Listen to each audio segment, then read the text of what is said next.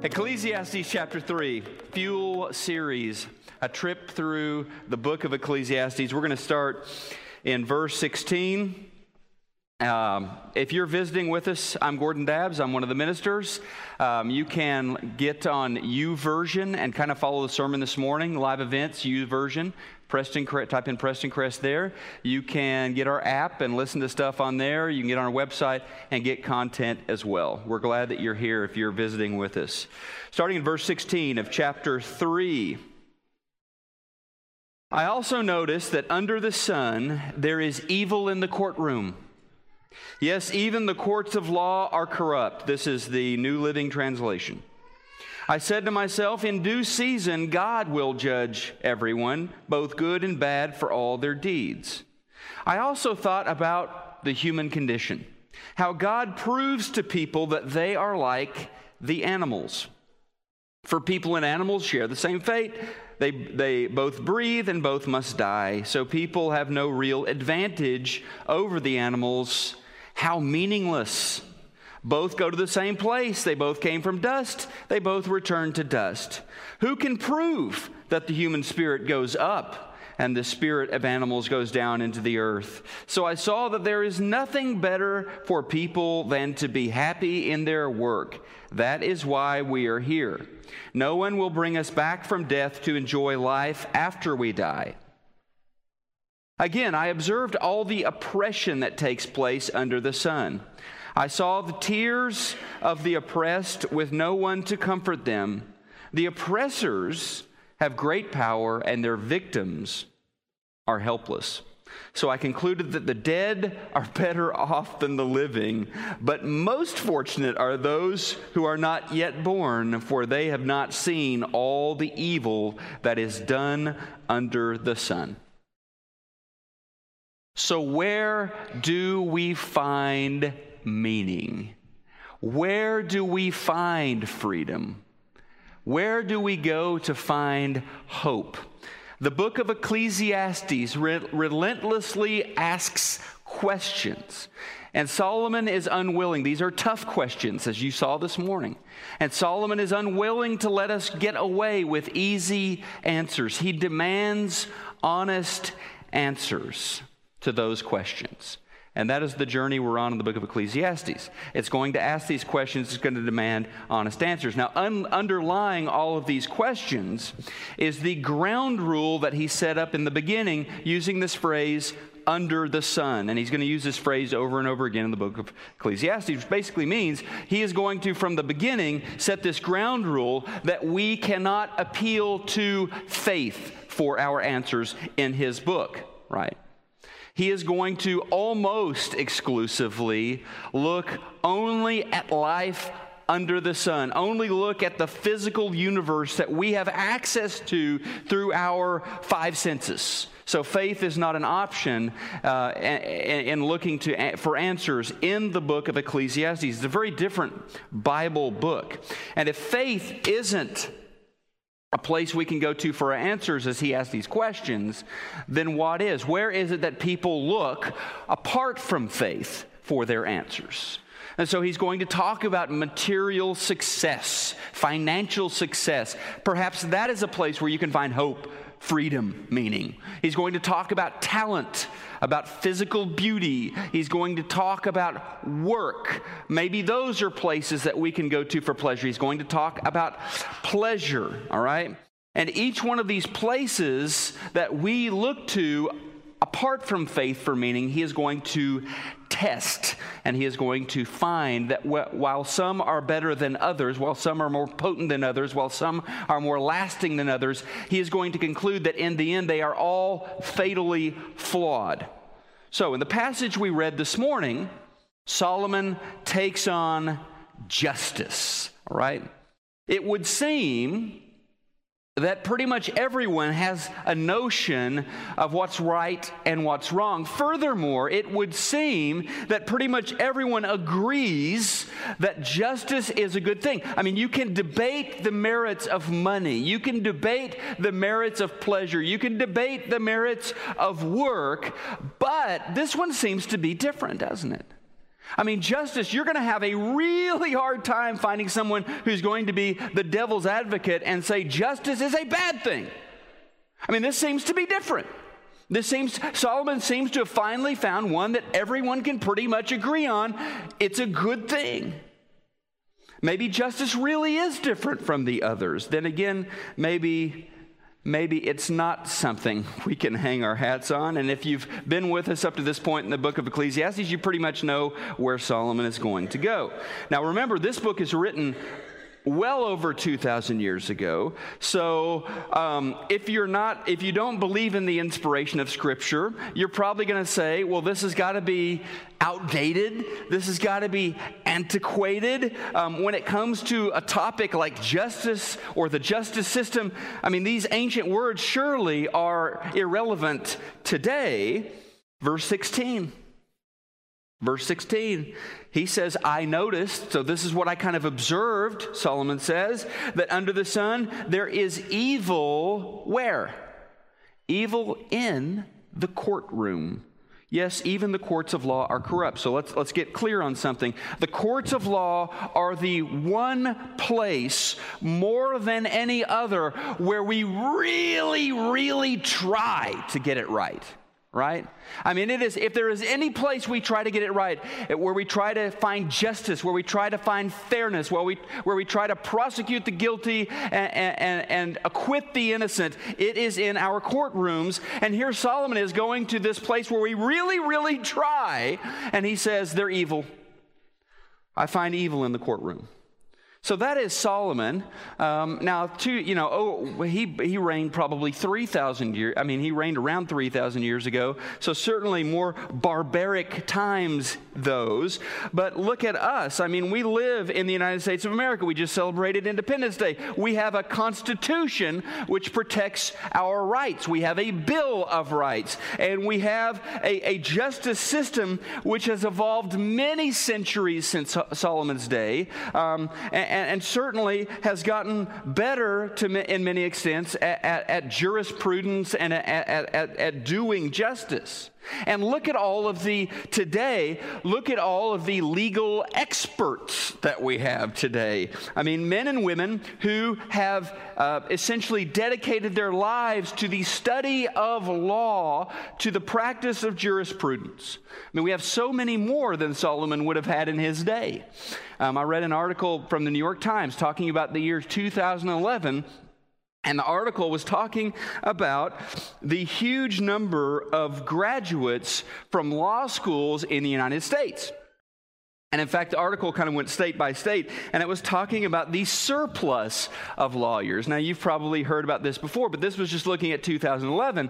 And the surplus, how they get this, is you take the number of people, not just who've graduated from law school, you take actually the number who have actually passed the bar exam in one of our 50 states. They have passed the bar and there is not a job. So you compare the number of job openings in legal-related fields to the number of people passing the bar exam, and in 2011, there were over 27,000 more who passed the bar than there were actual jobs. So there is this surplus of 27 lawyers coming out of through the bar exam last year. So surely we've got justice covered with this surplus of legal experts roaming around our country.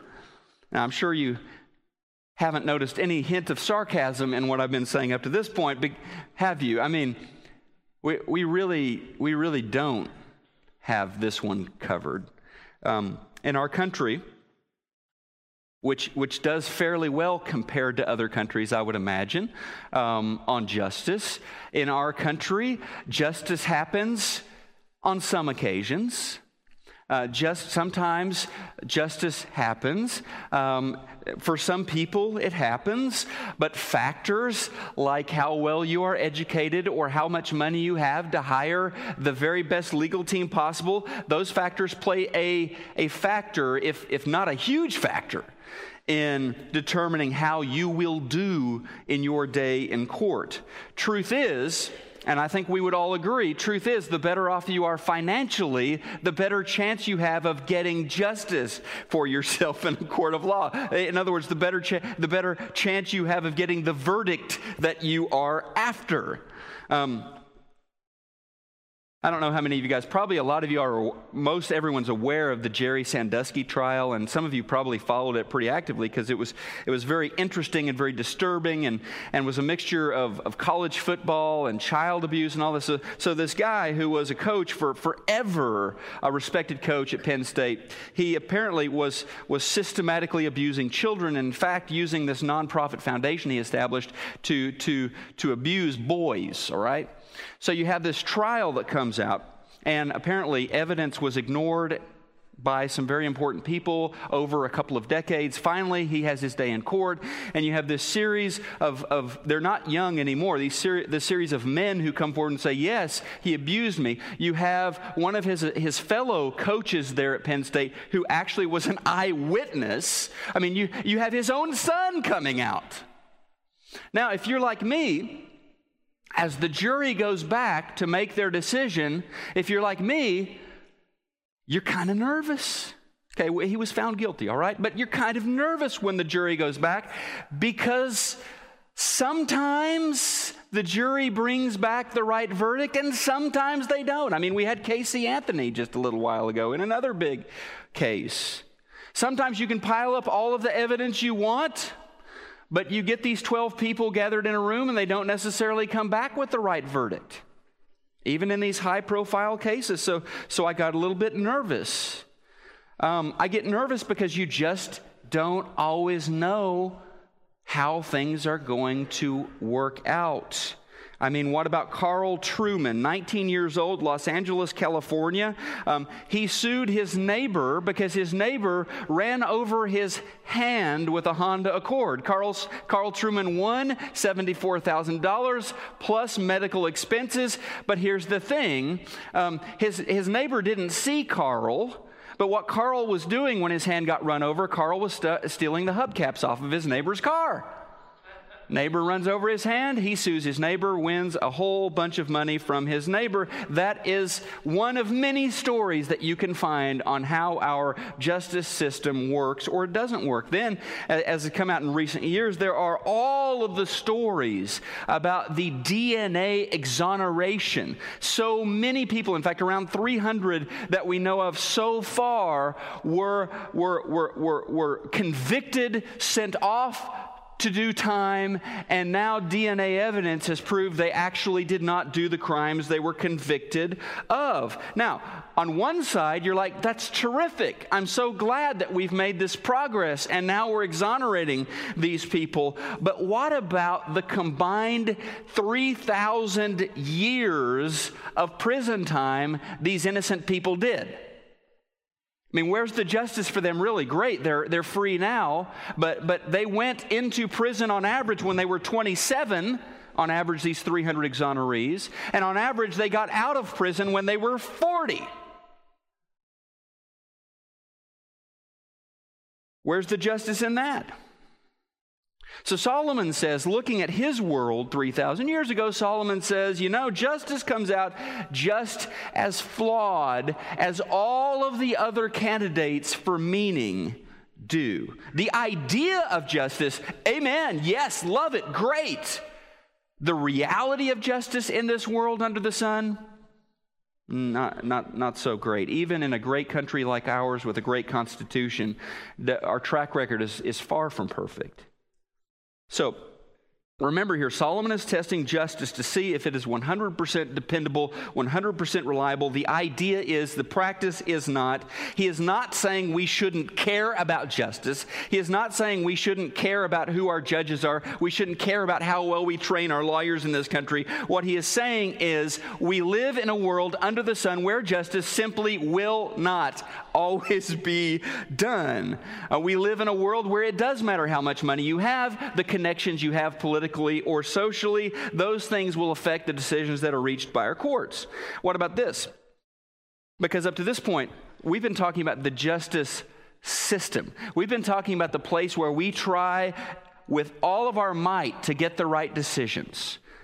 But what about the rest of the world? What about the other 99.9% of our lives lived outside of the justice system? How well do we do there? Well, you can imagine if we don't do so well in the justice system, we probably don't do better. In fact, we probably do a lot worse out of the justice system. This week I was looking at a study, New York Academy of Sciences, that found that attractive people tend to do a better job getting jobs and tend to get paid better than less attractive people. So whether or not they're able to do their job well, whether or not they are the smartest, the most competent, the most experienced, often it gets trumped by who is better looking. Where's the justice in that? I mean, fairness, merit, justice, they don't always play a factor in the way things work out there, do they?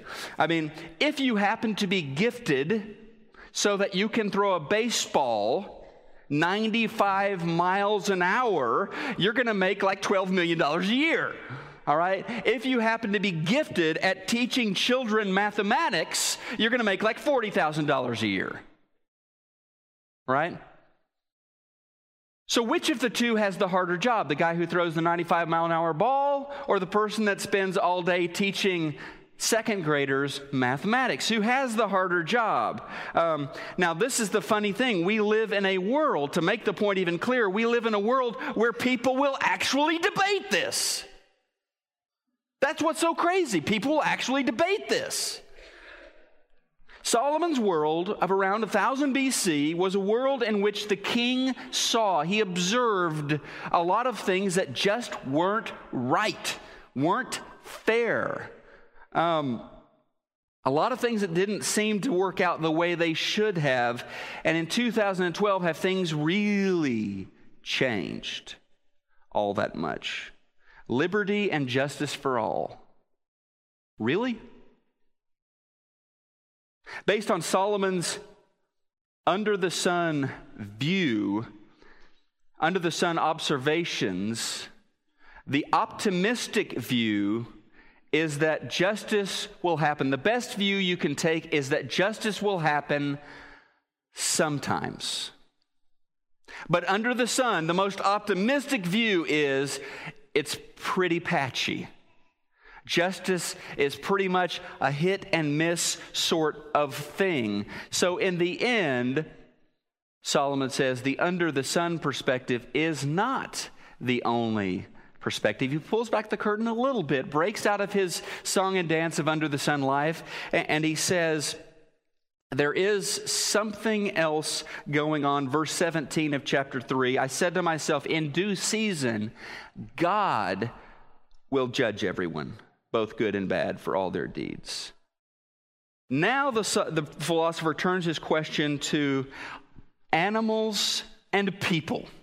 He says, are we really all that different? Verse 18, I thought about the human condition, how God proves to people that they are like the animals, for people and animals share the same fate. Both breathe, both die, so people really have no advantage over the animals. How meaningless. He concludes that people and animals are pretty much alike. I mean, even now with our DNA, with the Genome Project and everything, we found that human beings have about a 2.5% difference between human beings and mice. So really, even science is proving we're not all that different.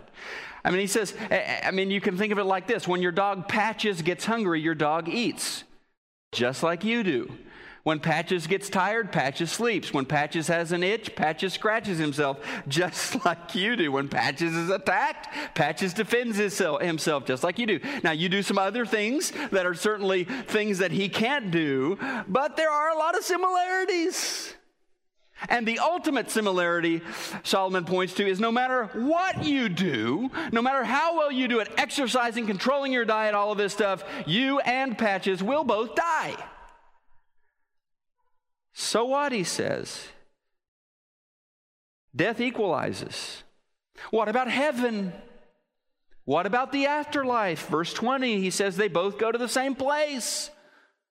They came from dust, they return to dust. Who can prove that the human spirit goes up and the spirit of animals goes down into the earth? So I saw that there is nothing better for people than to be happy in their work.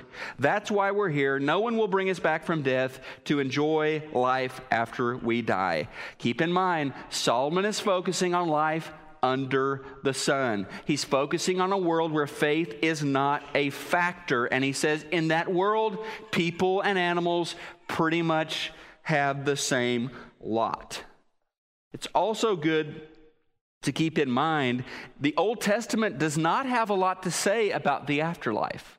I mean, there are hints in some of the Old Testament books about life after death, but they are few and far between. So in a way, Ecclesiastes is pretty much in line with that. Now, let's talk about, I think this raises the question, how do people tend to think about life after death? Well, some folks agree completely with this under the sun perspective. I mean, I guess you could call this view number one. Some people believe life after death? No. When you die, what happens? Nothing. Zero. You cease to exist. That's all there is. Now, this is the least popular view. If you were to poll people around the world, it's not the most common view, but it is out there. The second view goes like this. When you die, what happens? Well, when you die, you get another chance. You come back again. You may come back in another part of the world. You may come back in a different socioeconomic class, but when you die, you come back. This is called reincarnation. In Brazil, we ran into a lot of people, spiritists, who believe in reincarnation. It's an important part of their belief system. They would even put bumper stickers on their cars that said, reencarnação, uma questão de justiça. Reincarnation, a question of justice. You see, they believed reincarnation was the way you solved these two questions that Solomon raises about life after death and about justice. Why? How? Well, they believe that if you mess up in this life, you get to come back again and fix those errors. And there's kind of this ethical evolution that goes on. And maybe after 100 or 200 lives, at some point, you're going to get it right. You're going to fix your mistakes. So they think it kind of addresses that question of life after death, and it also has this benefit of addressing this question of justice, which we were talking about, that you kind of keep getting do-overs until you get it all right. The problem with that is you and I pretty much know that's wrong, and you don't have to be a believer to know that's wrong. I mean, if you're anything like me, you could give me one life, you could give me 1,000,000 lives. Well, I'm not ever going to get it all right. I'm always going to make mistakes. I'm never going to be just. I'm never going to be righteous on my own. So Ecclesiastes chapter 3 basically says if you believe in reincarnation, if you believe that at some point you're going to get it all right, you've got to be kidding, right? I mean, come on. Have you looked at the world around us? And here we are in the 21st century. So we've evolved so far now ethically, morally, philosophically. Who do you know personally who gets it all right? Who do you know personally that is absolutely fair 100% of the time? If they're not, if you don't know that person, it means they're all unjust to some extent. All right? But then you have the witness of Scripture. Hebrews chapter 9, verse 27 says this, important verse to weigh in on this topic. It says this, just as each person is destined to die once, and after that comes judgment. So Scripture teaches, the biblical view teaches you get one life, you will have one physical death, and you will face judgment before God one time. In other words, justice ultimately gets done. Not by you fixing all of your imperfections, but justice gets done by God. This is the biblical view. You're not really going to find this view popping up a lot in the book of Ecclesiastes. You're going to have to go to other places in Scripture. Ecclesiastes does a really good job of asking questions. The rest of the Bible does a good job of answering the questions that the book of Ecclesiastes asks. Check out Paul, for example, 1 Corinthians chapter 15. Paul says this, starting in verse 20. In fact, So this is a matter to Paul of historical fact. In fact, Christ has been raised from the dead. He is the first. In other words, this isn't a unique one-time event. This is going to happen to all of us. He is the first of a great harvest of all who have died. So you see, just as death came into the world through a man, now resurrection from the dead has begun through another man. Just as everyone dies because we all belong to Adam, everyone who belongs to Christ will be given new life. But there is an order to this resurrection. Christ is raised as the first of the harvest. Then all those who belong to Christ will be raised when he comes back. Here's my question for you. There is a huge gulf between Ecclesiastes and the Apostle Paul. A huge gulf, a huge distance. Solomon says there's no proof. Where's the proof that anything different happens to people as opposed to animals? So what happened in between Solomon and the Apostle Paul? What happened was this guy named Jesus. That's what happened. I mean, here's a guy who lives as this itinerant rabbi, dies a premature death and is resurrected. And by the way, he predicted all of this would happen. That's what happened between Solomon and Paul. That's why Paul can be so absolutely confident in 1 Corinthians. But Jesus predicts he will die and he will be raised on the third day, and that is exactly what he does, and it's viewed by over 500 witnesses. That, by the way, is how a young carpenter rabbi from a backwater village of the Roman Empire comes to be the acknowledged Christ of even the Roman government. I mean, the very people that put him to death end up making him God and worshiping him because of the historical fact of his resurrection. If you want a nutshell version of how that happened, that's how that happens. That's a pretty good way to lock that up for yourself. If you die and are resurrected, to end up being worshiped, that's a pretty good way for that to happen. Now, there's something even more amazing. And that is, Paul hints at it, or Paul doesn't hint it, he says it, that is that you and I will be resurrected from the dead as well. Jesus is having a conversation at one point during his ministry with one of his very good friends, a woman named Martha, and Jesus shares these words. He says in John chapter 11, in verse 25, he says to her, I am the resurrection and the life. He who believes in me will live even though he dies.